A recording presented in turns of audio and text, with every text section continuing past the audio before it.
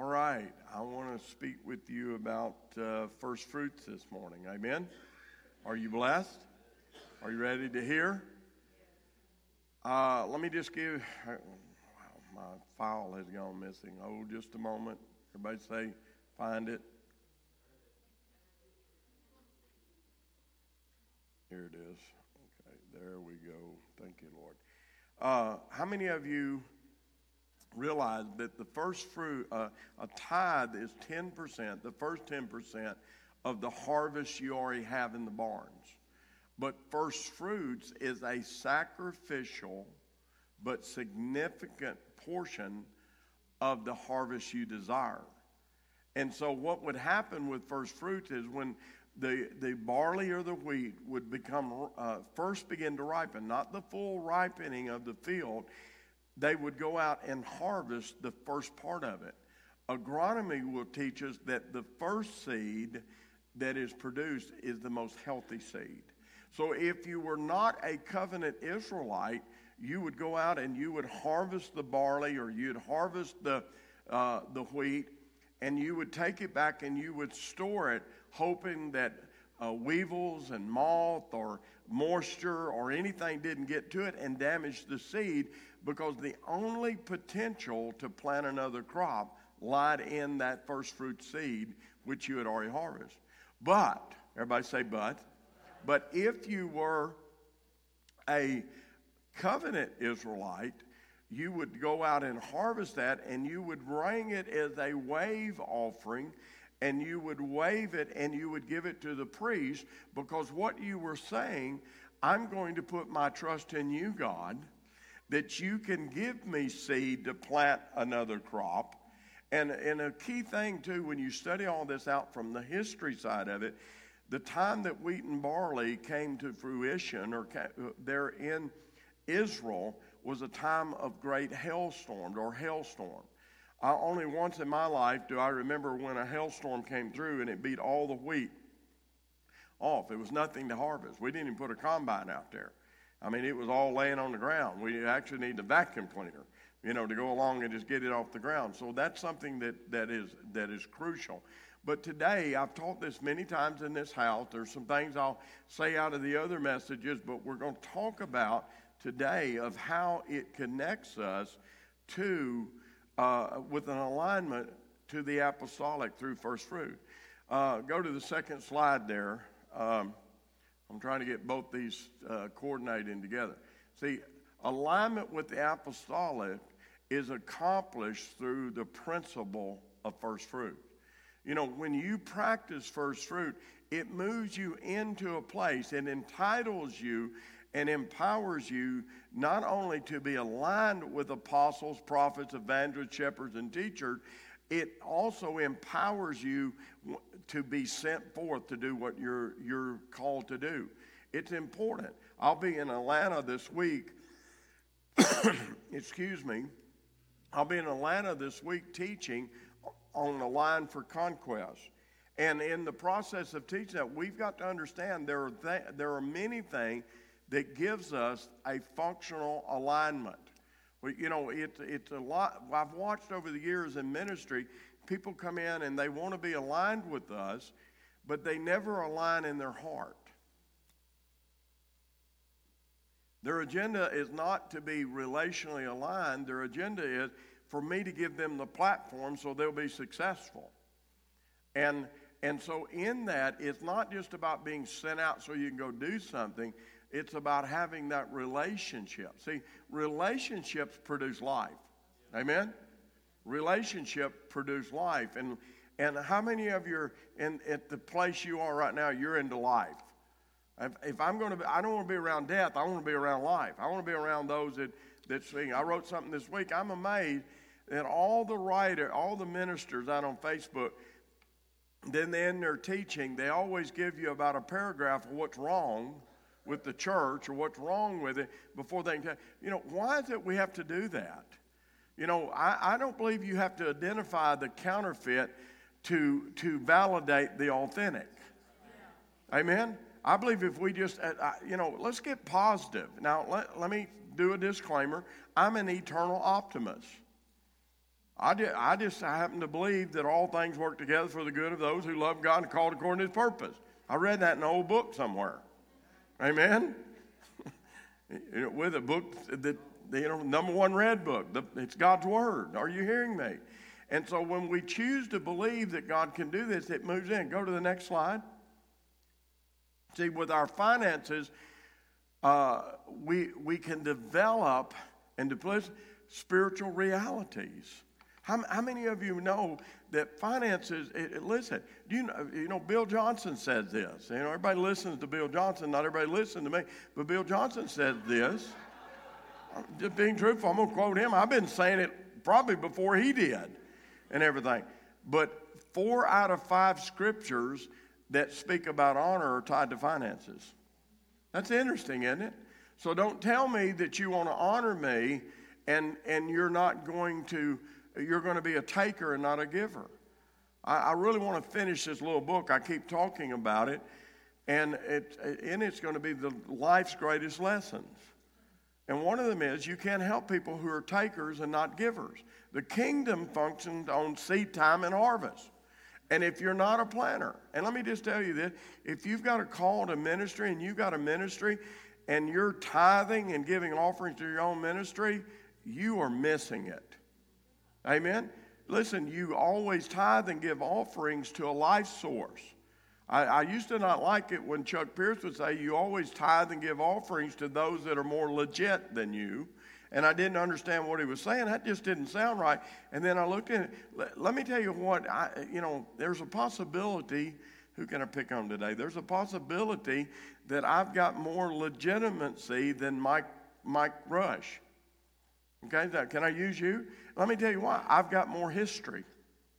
I'm older. I've been in ministry longer. I've got more, and it's not the unrighteous history that gives us legitimacy. It's the righteous history. See, when the Word of God talks about calling evil good and good evil, what we've done is we got to revert. We get a few bad policemen, and they're out there, and we want to throw the baby out with the bathwater and make all policemen bad. They're not all bad. Can I tell you something? Some of them and some of the mistakes that have been made, they're just human and they've made mistakes. Can you say amen? And so I'm not trying to justify. The last thing we need is a road cop. You know, we finally got through to, why can I never remember his name? Who's the police director in Memphis? Michael Rollins. Yeah, we finally have gotten through to Michael Rollins, and he's going to let clergy pray over every new badge that's given to a policeman. Now, let me tell you, when I got to finally sit at a meal with him and share this vision, what I told him, I said, it's not just for protection for your policemen that put them on. I've prayed there will be an anointing every badge that a road cop won't pin it on him. Amen? I believe God can impart anointings and convictions into inanimate objects. Are you hearing me? And so it's important to understand this. See, I want to go back to the other one. With our finances, we develop those spiritual realities, but money produces alignment that releases blessing for breakthrough. I'm trying to say that we use things in our languages, not true. I'm about to say you wouldn't believe, but you would believe. We're spending a lot of time every week on the phone with ministers who are needing a breakthrough, who've been thinking it's coming, they're not getting it. And had someone call me this week from down in the Lake Charles, Louisiana, and they said, I've been believing this is going to happen for 12 or 15 years. It hadn't happened. We're trying to find out what's wrong. And so as I talk to them, what I began to understand, they don't have the alignment they need to do what they're supposed to do. With it, alignment is a key thing. Your alignment is about conquest. Marriage is not just about companionship. The alignment of marriage is for conquest. Marriage is for conquest. There's a power of agreement. And so it's important that we do this. Go to the next one. See, Melchizedek, the king of Salem, the priest of the Most High God, who met Abraham returning from the slaughter of the kings and blessed him, to whom also Abraham gave a tenth of the part of all. See, the first means being translated king of righteousness. Now, he came into alignment with the Melchizedek priesthood at this moment. It goes on and said, and then also the king of Salem, meaning king of peace, see, who was without father, without mother, without genealogy, having neither beginning of days nor end of life, but was made like the Son of God, and remains a priest continually. You know, the Melchizedek priesthood is in the earth today, and we're coming to understand more about it. When I was with Rabbi Kurt Landry recently, he told me something. They have actually now found a stone, a memorial stone, that is the Melchizedek memorial stone. And it there, they found it, and Rabbi is going to, I don't know if he did in his last trip, but he's going to he wants to anoint it with oil. Because we're coming in. See, when we come together, fitly joined together as the one new man, we're going to function with it. We're not going to have a beginning. I'm not talking about something spiritually spooky, but we're going to not have a beginning. We're not going to have an end, because we're going to function on a whole nother level. Do you know that the corporate authority of CityGate is far greater than Dan Billman's authority, or Clay Nash's authority, or Vicki Billman, or Deb Russ? You know, Deb and them on Tuesday night have an enormous authority in what they pray into. You know, Larry and Hope Yancey and Dinah, when y'all do what you do, there's an authority there. But do you know that there's a greater authority when we come fitly joined together, just through the power of agreement? And all authority is influence. But not all influence is authority. And we need to work off of the authority. Go to the next one with it. Let me go on mine here so I can kind of see where I need to be. Now, I'm on the one that starts with Hebrews 7, 1 through 7 in front. I think it's number 5, if you can go there. It says, now consider how great this man was, to whom even the patriarch Abraham, I'm reading out of Hebrews 7, 1 through 7, gave a tenth of the spoil.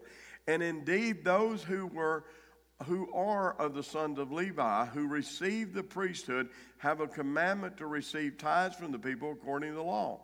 That is, from their brethren, although they have come from the loins of Abraham. But he whose genealogy is not derived from them received tithes from Abraham, and blessed him who had a promise. Now, beyond all contradiction, the lesser is blessed by the better. That's where Chuck gets this legitimacy. If Melchizedek had no beginning and has no end, he's more legit than Abraham.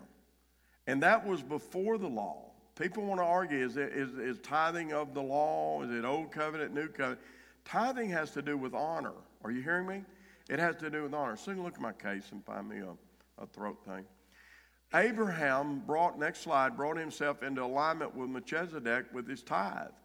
You know, it was the first time we see anything about taking communion. When he gave the first 10% to Melchizedek, he also took the bread and the wine. Melchizedek was allowed the privilege of blessing or empowering the promises that Abraham carried.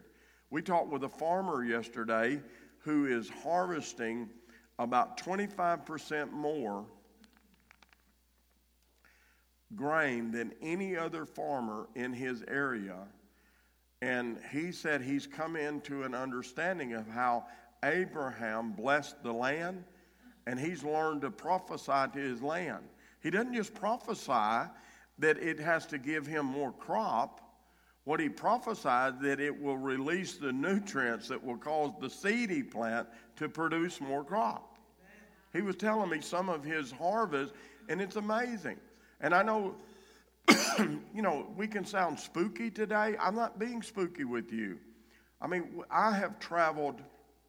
I really believe I could tell you I've traveled, I know somewhere over 3.5 million miles I've driven in my life, in my lifetime, okay? Having a trucking background. Probably closer to 5 million. But soon to tell you, I prophesied it all the time. The other day, we were going in our motorhome, going down the road, and a car come running up there. We were about to pull out and run. I said, don't do that, car. And they slid their brakes on and stopped. We're just not out there having accidents, because we're prophesying to the things around us that has to come into apostolic order, and we've got to go to another place. See, some of you are right on the edge of this breakthrough, but if you'll speak life into the situation, there are things. See, I told this farmer, I gave him a scripture. I've studied for 10 years now where it tells Moses to take off your shoes, you're on holy ground. And that's not talking about the ground was holy. What it was saying, you're a holy covenant man, and when you take your shoes off, the ground's going to be healed. And I promise you, I can make strong case out of the original language for this.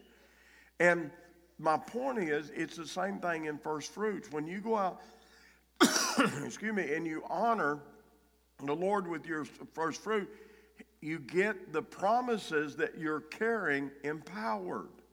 Some of you were there the other day when Dutch Sheets began to prophesy over us.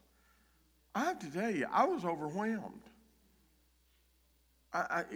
For two reasons, that some of the things he spoke publicly, he spoke, but I had just told Susan 2 months ago, I said, I know the Lord said to me that I'm coming into a place I'm not going to have to travel the people are going to begin to travel to me. And I told Susan, I said, but I can't tell anybody that because that sounds arrogant. But now I can tell you because it was prophesied by Dutch Sheets. Are you hearing me? Publicly. Does that make sense to you? But see, I'm coming in agreement with that word. I'm not a big shot because I never, a big shot is somebody a long ways from home. I never get that far away from home. Amen? Distance is relevant.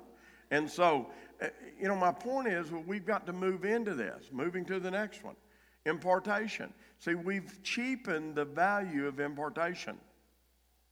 We want to go to a conference and get an impartation. Let me just tell you, unless you have a relationship with Heidi Baker, you're not going to get an impartation to the degree that God wants you to have it. Impartations are relational. You'd be better to get me in her presence and let me catch something and come back and give it to you that I've got relationship with you than you trying to get in a line with that. It doesn't work that way. Everything God does is relational. See, there's no impartation without alignment. Elijah and Elisha, Moses and Joshua, Paul and Timothy. Next slide. Abraham brought himself into alignment with Melchizedek with the honor through his finance, through him giving his finances. You have to understand, you come into alignment with CityGate. CityGate family shareholder is greater than you alone. God's going to deal with the isolation that's in the body of Christ today. People come in and they come here, and they like it better when I'm here on Sundays. I mean, come on. Listen, that's immaturity. Everything that goes on all the Sundays I'm not here represents the authority and the anointing that I'm carrying. Amen?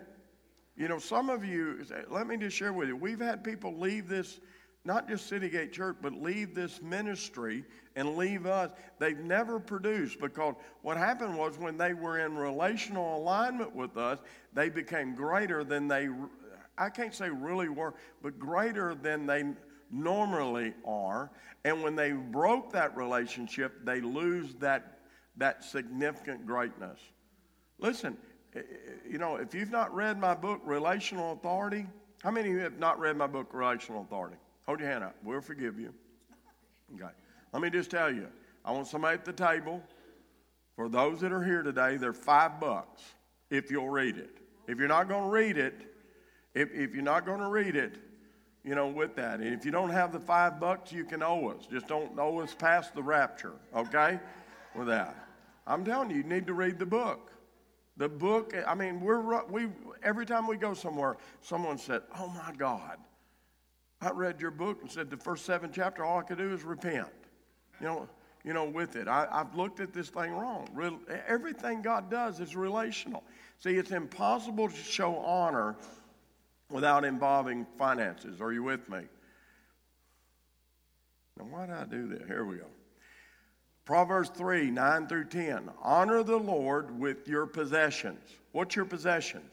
That's everything. That's not just the part you give.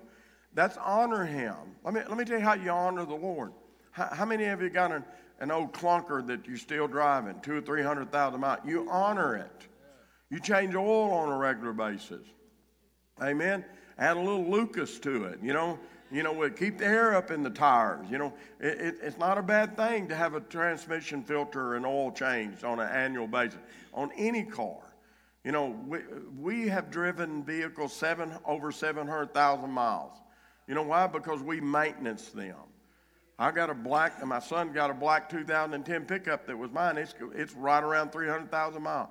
Can I tell you, I got one out there with 60,000 miles on it. I'd rather drive the old one. The motor's more broke in. It gets better fuel mileage. Part of the reason it gets better fuel mileage, don't tell Uncle Sam, but we took government off of it. Amen? We kind of did away with a few things to help increase the fuel mileage, all right? It was grandfathered in. So, and the first fruits of all your increase. So your barns will be filled with plenty. Everybody say plenty. What does plenty look like?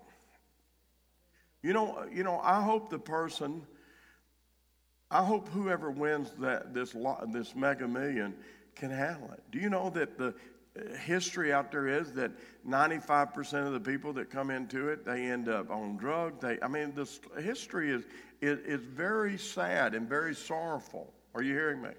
So your barns will be filled with plenty, and your vats will overflow with new wine. 5779, the new Jewish year we moved to, is the year of new wine. Amen? And so it's time to understand what God is doing. And we've got to move into that place. Go to 1 Timothy chapter 5, 17, 18. Let the elders, everybody say elders. In some capacity, every one of you in this room is an elder to someone else. That doesn't mean you're older. It means you've got an expert, you've got a life skill, you've got training, you've got life experience that makes you more legit than someone else. That's just simply what it's saying. But let the elders who rule well be counted worthy of double honor, especially those who labor in the word and doctrine. For the scripture says, you shall not muzzle an ox while it treads out the grain, and the laborer is worthy of his wages. Are you hearing me? The laborer is worthy of his wages. Hebrews 7:4 said, now consider how great this man was, to whom even the patriarch Abraham gave a tenth of the spoil. Hebrews 7:7 says, now beyond all contradiction, the lesser is blessed by the greater. Are you hearing me? Honor is the result of revelation. We've sowed into Robert Henderson, we've sowed into Becker Greenwood, we sow into Roger Teal, we sow into Harold Everly. All of this out of this house. We sow into Chuck Pierce, we sow into Dutch Sheets, we sow in, about a year ago we just sent, I think that might have been Susan and I personally, Jane and Tom Hammond a gift. She actually texted me, said, what's this for? And I said, we just wanted to bless you. And she said, thank you, with that. You honor with that. See, we can only honor what we esteem through revelation. Abraham wasn't so impressed with himself that he couldn't see who someone else was. Listen, don't get caught up on your own press. I submitted 3 or 4 weeks ago, some of you know, this word on the Josiah Company to Elijah list, and I'd actually told Susan, I said, it's been 3 weeks, they're not going to publish it. And then all of a sudden, not only does it come out, Steve Schultz writes a foreword about it. I was blown away. And they went back and picked up Dutch's word about me and put in it. And I'm hearing I'm getting hundreds of emails. I'm getting around 100 emails so far. Most of them been from people that know me. That doesn't make me important, but God is the promoter. When you humble yourself and when you honor him. See, the history, first fruits and the tithe are not the same. The tithe is what we give after our harvest, while first fruits is what we bring before our harvest. See, some of you need to sow a seed today, a first fruit seed, for your breakthrough. I'm thankful that Ian and Bree have their house sold. I'm thankful. Ed and Diana need a house sold. I prayed about that last night. They need that house to sell. I think they had almost a deal and it fell through or something. I'm not sure about the long distance, but, you know, God can do that. Excuse me. Susan and I sowed first fruits when we had our house over on Newport. We gave that and we watched that house. We bought that house and lived in it 11 years, and it sold for more than what we bought for it. God gave us a blessing. It was easy. We had one little hitch on the sale of that house. We had an outlet that the inspector discovered. It wasn't even an easy outlet to notice. And he discovered it wasn't working. And I worked on it and worked on it and worked on it. Had people brought, nobody could get it going. We couldn't figure out what to do. And so one day I decided I was going to pull all the wire out because it came in under the slab. Put it, and I started pulling. It got hung up, and I couldn't get it out. And I, quit pulling on it. And before we left, the guy that was helping me, he plugged something into it, and it worked. Amen? We don't know what we did to fix it. Maybe Holy Spirit fixed it. I don't know, but I know that it facilitated the sudden closing on a sale of that house. See, in Nehemiah 10, 35 through 37, it said, and we made ordinance to bring the first fruits of our ground, the first fruits of all our trees, year by year, to the house of the Lord. First fruits is something you do anytime. We do it 2 times a year. I want to say officially, but that's not true. We do it 2 times a year, maybe traditionally in this house. But you can give a first fruit anytime you're needing a breakthrough. You can give a first fruits when you're needing a promotion, when you're needing a raise, when you sowing for the harvest that you want. You can give a first fruits to get a good deal if you're needing a car, to get a good deal, to get financing. We've done this. I bought a truck just like I'm driving, got sick, called the dealership. They said, yeah, we'll hold it for you. Called them 2 days later, they'd sold the truck. Didn't hold the truck like they told me. I didn't get upset at them. I didn't curse them. I didn't do anything. I said, you know what, Susan? There's a better deal. Truck I originally bought had 23 or 27,000 miles on it. The truck I bought, identical year, everything, had 8,000 miles and bought it for $3,000 less money.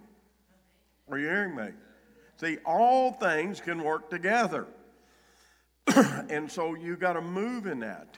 And it to the house of the Lord, the first fruit. I want to go to the next slide. I don't know why. Help me. There we go. 2 Chronicles 31. Moreover, verses 4 and 5, moreover, he commanded the people who dwelt in Jerusalem to contribute support for the priest and the Levite that they might devote themselves to the law of the Lord. As soon as the commandment was circulated, the children of Israel brought in an abundance the first fruits of grain and wine, oil and honey, and all of the produce of the field. They brought it in abundantly, the tithe of everything. Are you hearing me? I could teach it very legalistically that the first fruits actually go to the Aaronic priesthood, but I don't teach that here, but it does. I would love for this church to grow to where I could give my salary back to you, and my support out of this house would just be first fruits only with that. I believe God will do that eventually. I'm going to skip a few over and I don't know what. Go to the one that has numbers, number 17. Numbers 18, verse 11 through 14. This is also yours, the heave offering of their gift, with all the wave offerings of the children of Israel. I've given them to you. Look at your neighbor and say, you. Your sons and your daughters with you as an ordinance forever. For when? Forever. How many of you believe today is forever? Amen. Tomorrow will be forever. This has not passed away. Everyone who is clean in your house may eat it.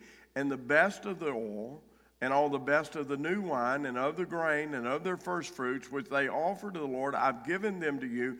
Whatever first ripe fruit is in their land, which they bring to the Lord, shall be yours. Everyone who is clean, say clean. in your house may eat it. That word clean there is not, it's a word of holiness, but it's actually a word for right relationship. Where's your relationship with the Lord? Is it righteous? You got to have right relationship with the Lord to benefit this. Everyone clean your house, may eat of it. Every devoted thing in Israel shall be yours. I don't know what's going on with my iPad. Go to the next slide. See, the priests were to be honored with the first fruit from the people. In Hebrews 3:1, it says, Jesus is the high priest and apostle of the confession of your faith. What's your confession today? You know, I loved when we heard this farmer. I mean, he is a significant farmer in the state of Mississippi. When he was sharing about his testimony, his confession, he's confessing over it. We told him about a farmer we knew years ago. He's with the Lord now. His name was Merlin Booty from Kansas. And one year a drought came and nobody's wheat crop was growing. And the Lord spoke to him and said, I just want you to walk your wheat fields and command moisture to come out of the soil. He cut 60 bushels to the acre that year, and his neighbors on either side of him cut but less than 15. Some of them less than 10. And the county extension, I read all the paper on it. The county extension agent came out. They couldn't figure out why. Why did moisture come out of the ground? You didn't water it. You didn't do anything. Listen, do you know that when the earth was first created, when God created the earth, it didn't rain. It came out of the ground. In the dryness of the desert, there is moisture there. And God has the ability not only to bring it up out of it, he has the ability to supernaturally create it. I'm trying to help you understand what first fruit. We've got to, Vicki prophesied to me a while ago about thinking bigger, dreaming bigger. You need to start dreaming bigger. You need to realize you can prophesy to that old clunker and it can go another 100,000 miles. Now, that doesn't mean you can run it without changing the oil, putting tires on it, putting brakes on it, servicing it. Amen? But it does mean that you can see it go. The next one, the two terms were linked together. The high priest of the Old Covenant is the reflection of the New Testament office, are you hearing me, of the apostle. I'll lay this down. I don't know what I'm really having trouble with this. There it goes. Behold, in the next slide, Numbers 18:21, behold, I've given the children of Levi all the tithes in Israel as it is inherited in return for the work which they shall perform, the work of the tabernacle of meeting. We're in the tabernacle of meeting today. I don't know what's going on. There we go. The Levites were supported by the tithe. Levite speaks of the local church ministry. The Levite then aligned and honored the high priest with their tithes. In Numbers 18:26 through 27, it says, speak thus to the Levites. Now, that's a commandment there. And say to them, when you take from the children of Israel the tithes which I've given you from them as your inheritance, then you shall offer up a heave offering of it to the Lord, a tenth of the tithe, and your heave offering shall be reckoned to you as though it were the grain of the threshing floor, as of the fullness of the winepress. See, God wants us to bring us into where the new wine is flowing plentiful. And new wine speaks of joy. If you're struggling under financial challenges, your joy is not full. Amen? You're struggling. It will take away. See, the tithe aligns us with local church ministry. First fruits aligns us with the apostolic. People are not aligned unless they are functioning in tithes, offerings, and first fruits. The Hebrew practiced first fruits at the command of the Lord. The Lord ordained the feast of first fruits, foreshadowing the coming of Holy Spirit. In Numbers 28 and 26, it says, also on the day of the first fruits, when you bring a new grain offering to the Lord at your feast of weeks, you shall have a holy convocation. You shall do no customary work. In other words, you got to set aside this first fruits, and you got to set it aside in a way that it will cause the production of your future. How many of you are dreaming for something? You know, that can be a house, that can be a business, that can be a promotion. Amen. It could be a healing of your body. It can be healing of a relationship. See, this was the day of the New Testament called the day of Pentecost. You know, in the dream that I had earlier this year about 1,000 tankers of 1,000-year ancient oil that had been prayed over by the Jewish people for 1,000 years, that speaks of a fresh Pentecost. We're seeing a fresh Pentecost.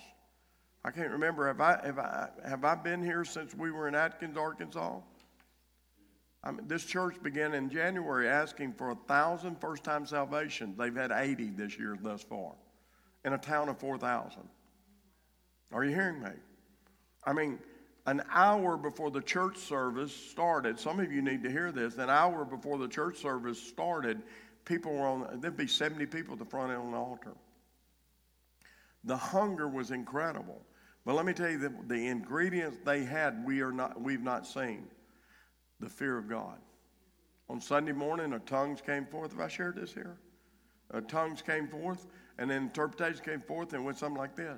For you've got adultery in your heart, and you're flirting with fornication, and the sin is going to be exposed, and da-da-da-da-da, and if you don't come and get right with me. I mean, it wasn't seeker-friendly. Are you hearing me? 5 people ran to the front. Can I just say this because it needs to be said? One of them was a woman. See, we've made the sin of adultery and fornication worse for women than it is for men. It's no different, but we've made it more shameful that way. But 5 people, including a woman, came to the front and got right with God. I've been saying for 20 years, when we see the fear of Yahweh come back into the church, we're on the edge of revival. I believe we're on the edge of some awakening and revival. The Lord spoke. I'll share this with you. He said, He spoke to me, spoke during the Mississippi Prophetic Summit. I want to tell you something. You need to watch this. You need to hear the words. Whether you live in Mississippi or not, you need to, because Mississippi has been prophesied. It's a rudder state to turn the nation. And if you live in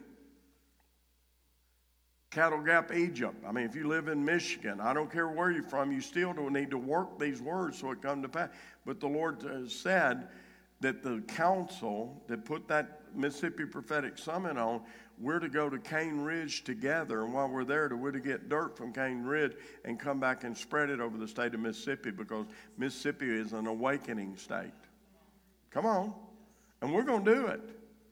We're going to go. You know, the last thing we did, this wasn't announced because I almost forgot it, but the last thing that we did at the dedication of the ark, I had someone had given me a jar full of dirt from Cane Ridge, where the second Great Awakening, and we spread it all up and down that ridge right there.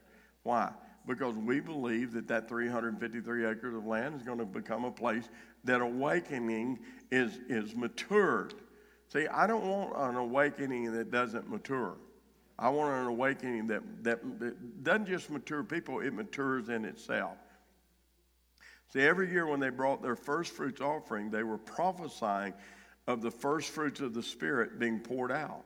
In Romans 8:23, it says, not only that, but we also who have the first fruits of the Spirit, even we ourselves groan within ourselves, eagerly waiting for the adoption, the redemption of the body. You know, one of the things that God dealt with in the Mississippi Prophetic Summit was the orphan spirit that's over Mississippi. I'm just telling you, there is a very, very strong orphan spirit. When we practice first fruits, we can expect the outpouring of the Holy Spirit to come. Susan and I live, if you consider me being boastful, I'm trying to be here. Susan and I live in a constant outpouring of Holy Spirit because we practice first fruits. We don't only give first fruits here, we'll be out in a meeting. I said, Susan, we need to give some first fruits into this. You know, we need to respond. First fruits is a way of life. It's not something that we do because we're religious or because we're commanded to. It's something I'm speaking about. We do it now because it's a way of life. Amen?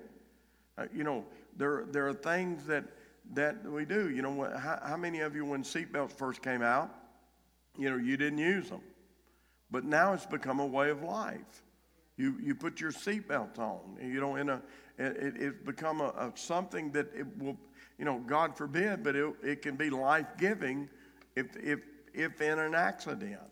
Are you hearing me?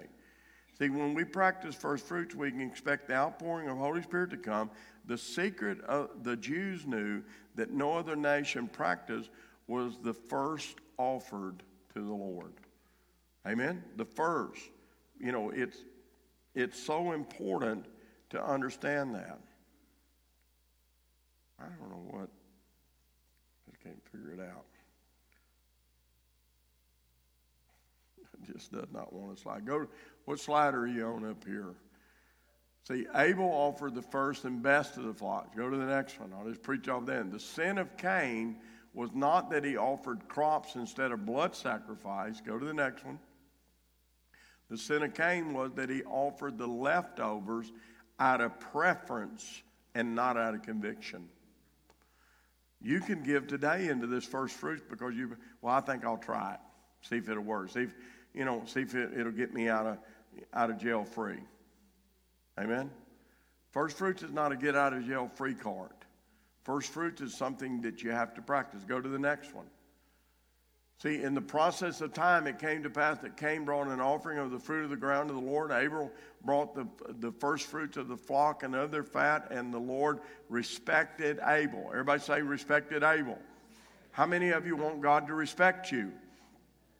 Then practice first fruits offering. Amen?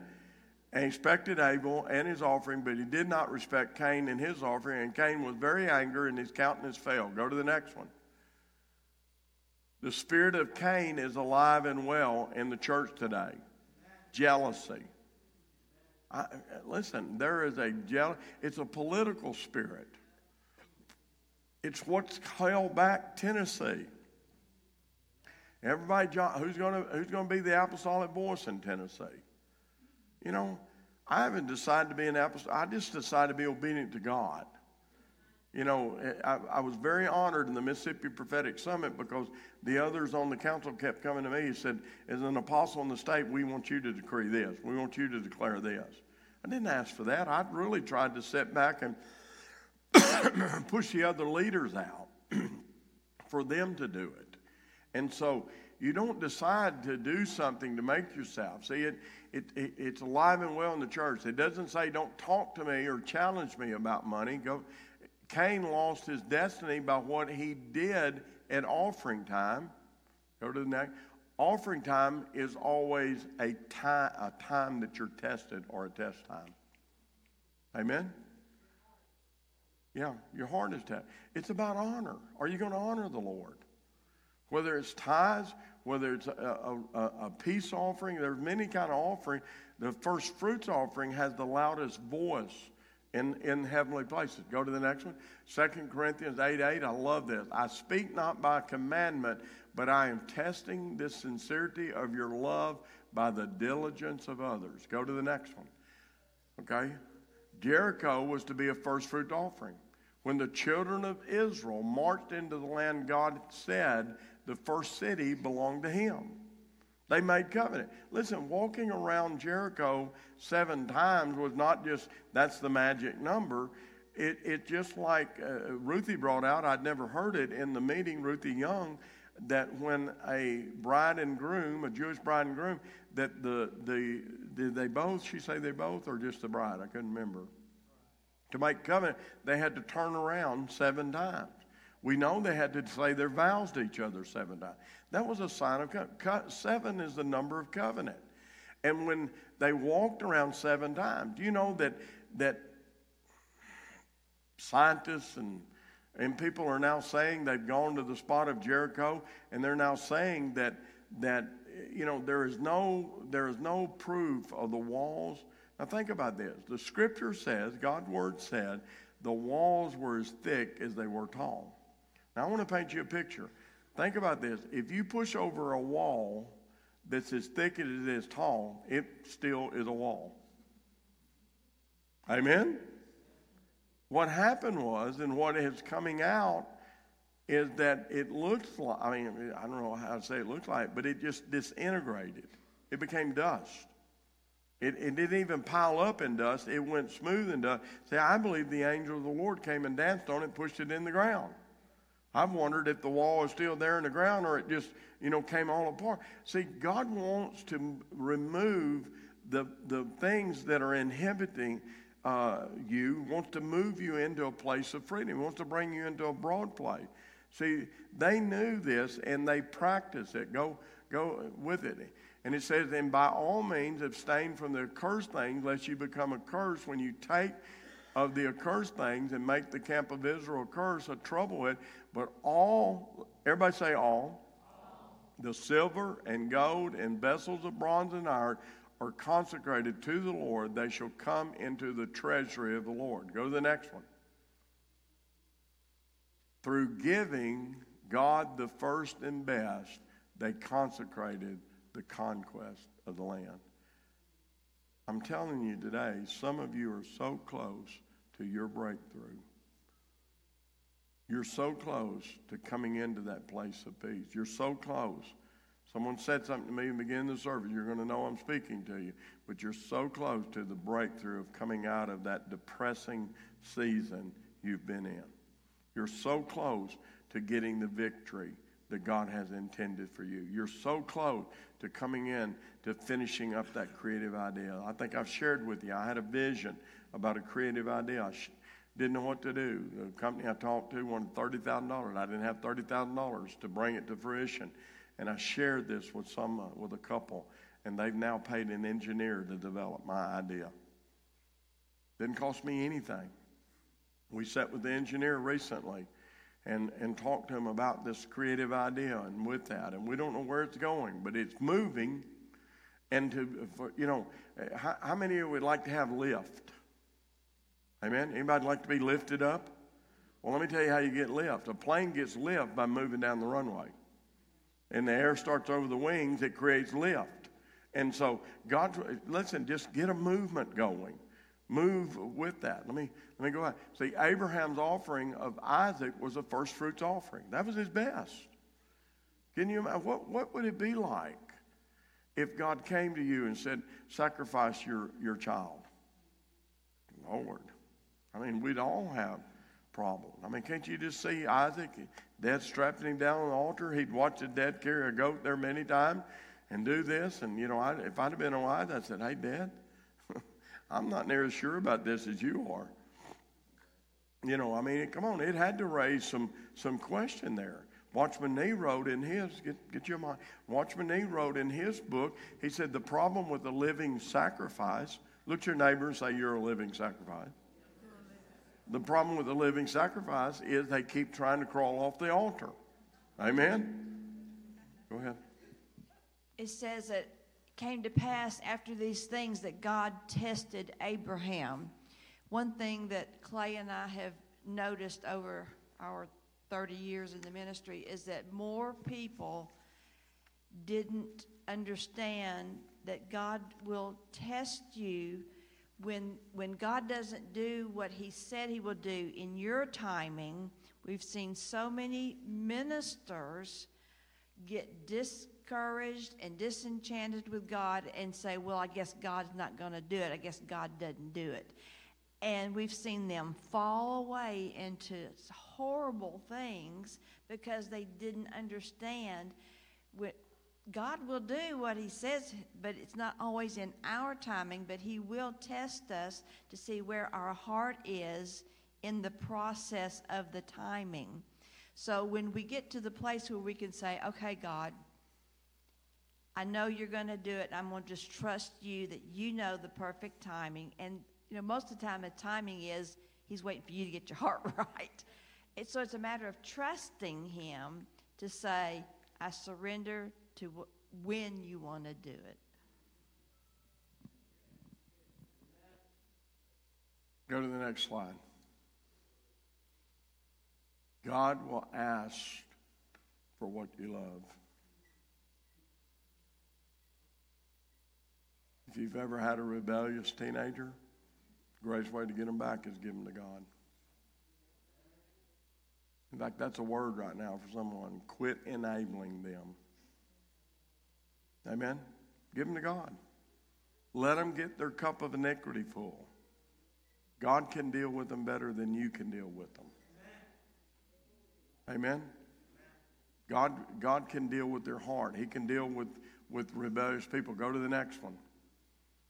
See, let me go back to that. By offering Isaac the first, he consecrated a nation of people and their destiny to God. The prophetic promise Abraham carried then became a sworn oath. Go to the next one. He said, by myself I have sworn, says the Lord, because you have done this thing and have not withheld your son, your only son. Blessing will I bless you. I go on and read the rest of it, but if we just stop right there today, blessing will I bless you. Deuteronomy chapter 8 and verse 2 says, I will lead you into a wilderness to test you, to humble you, and to prove what's in your heart. Amen? You know, alignment's not alignment to his, relationship's not relationship to his tested.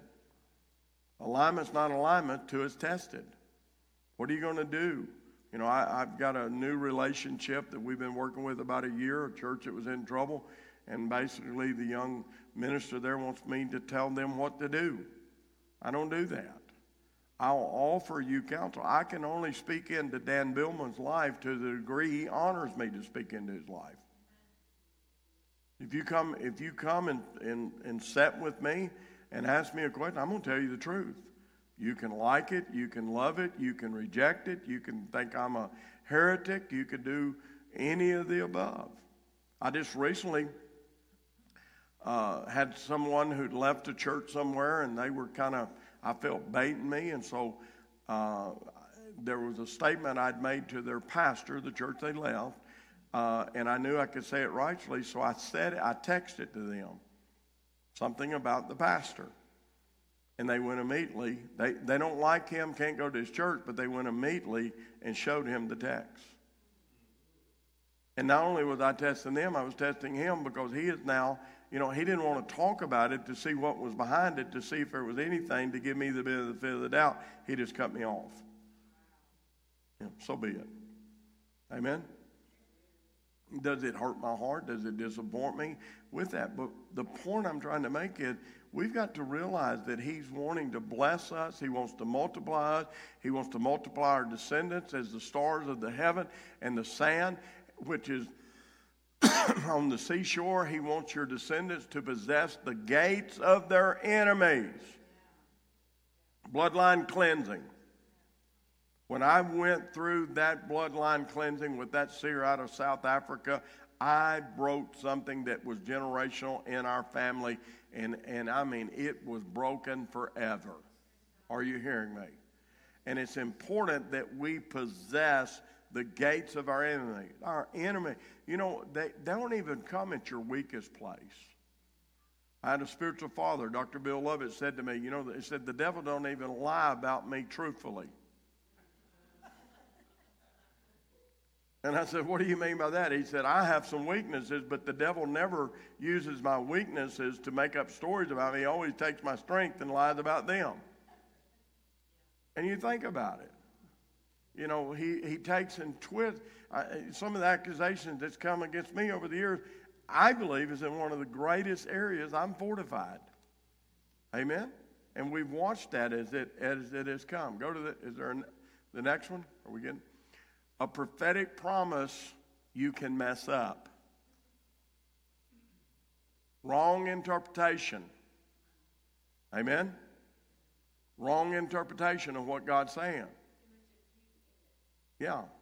Or you can try to make it happen. Right here, standing right over there, one day in 2004, I was having a talk with God. He was laying out the vision about this territory. It wasn't about this church. It was about the territory. And I told the Lord, I said, Lord, I don't believe I have enough accountability to build what you're showing me to build. Who is it in this nation? I was standing I come up here to walk and pray. I was standing just about here. It was 2004. I said, who is it in the nation that has a great enough mantle of authority that I actually used the word covering. I no longer use that word. I said you'd have become my covering.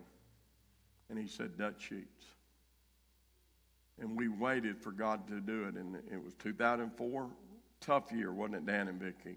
Here in this house. 2005 got worse. We had about 40 people. We were running 60. We had 40 people, but maybe it wasn't 40. We had 20 or 30 people leave at one time, with that. I mean, it was tough. Then I think it was 2006 that James Gall came. James Gall did not prophesy anything new when he was here. On 2004, when all the ministers came in and prophesied over this house and over me and over Susan, James Gall just came in and re-prophesied what they had said. But immediately things began to shift. And then in late 2006, we came into an introduction to Dutch. 2007, he came here. And with that, when God gives you a promise, let God work it out. Don't mess the prophetic promise up by trying to make it happen. Go to the next one. A sworn oath. God will fulfill it. 390. I know that God wants to bring me into a place of wealth that I can be a blessing to this house. I was talking with a pastor today. My dream, young pastor, my dream is I don't want to have to draw any money from the church. I just want with it. I said, don't ever get to where you don't draw money from the church. Get to where you're able to give it back to them. You cut off the flow. If this house was not sowing into Susan and I, it would cut off the flow. But we already give a major portion. But, I'm just being honest. I think I have the qualification to preach on finances. Susan and I gave more into CityGate last year than anybody else. And we don't tithe here. Dutch Sheets gets our tithe. Is this okay? With it, if you hear me being boastful, you're missing it. By us being the largest giver, we're taking the lid off of this place. The old adage is keep the pastor broke and he'll need us. And, with that. I had someone recently say to us, they paid for a couple fish dinners for us. And the person said to me, it almost angered me more than I should have let it. He said to me, well, I wanted to pay for yours because I know, preachers ain't usually got much money. And I thought, you don't know it. I could have bought everybody's fish here, with it. And I wasn't being boastful. Listen, we're not wealthy, but I ain't broke. Amen? And are you hearing me? Having wealth is not all about money in the bank. Amen?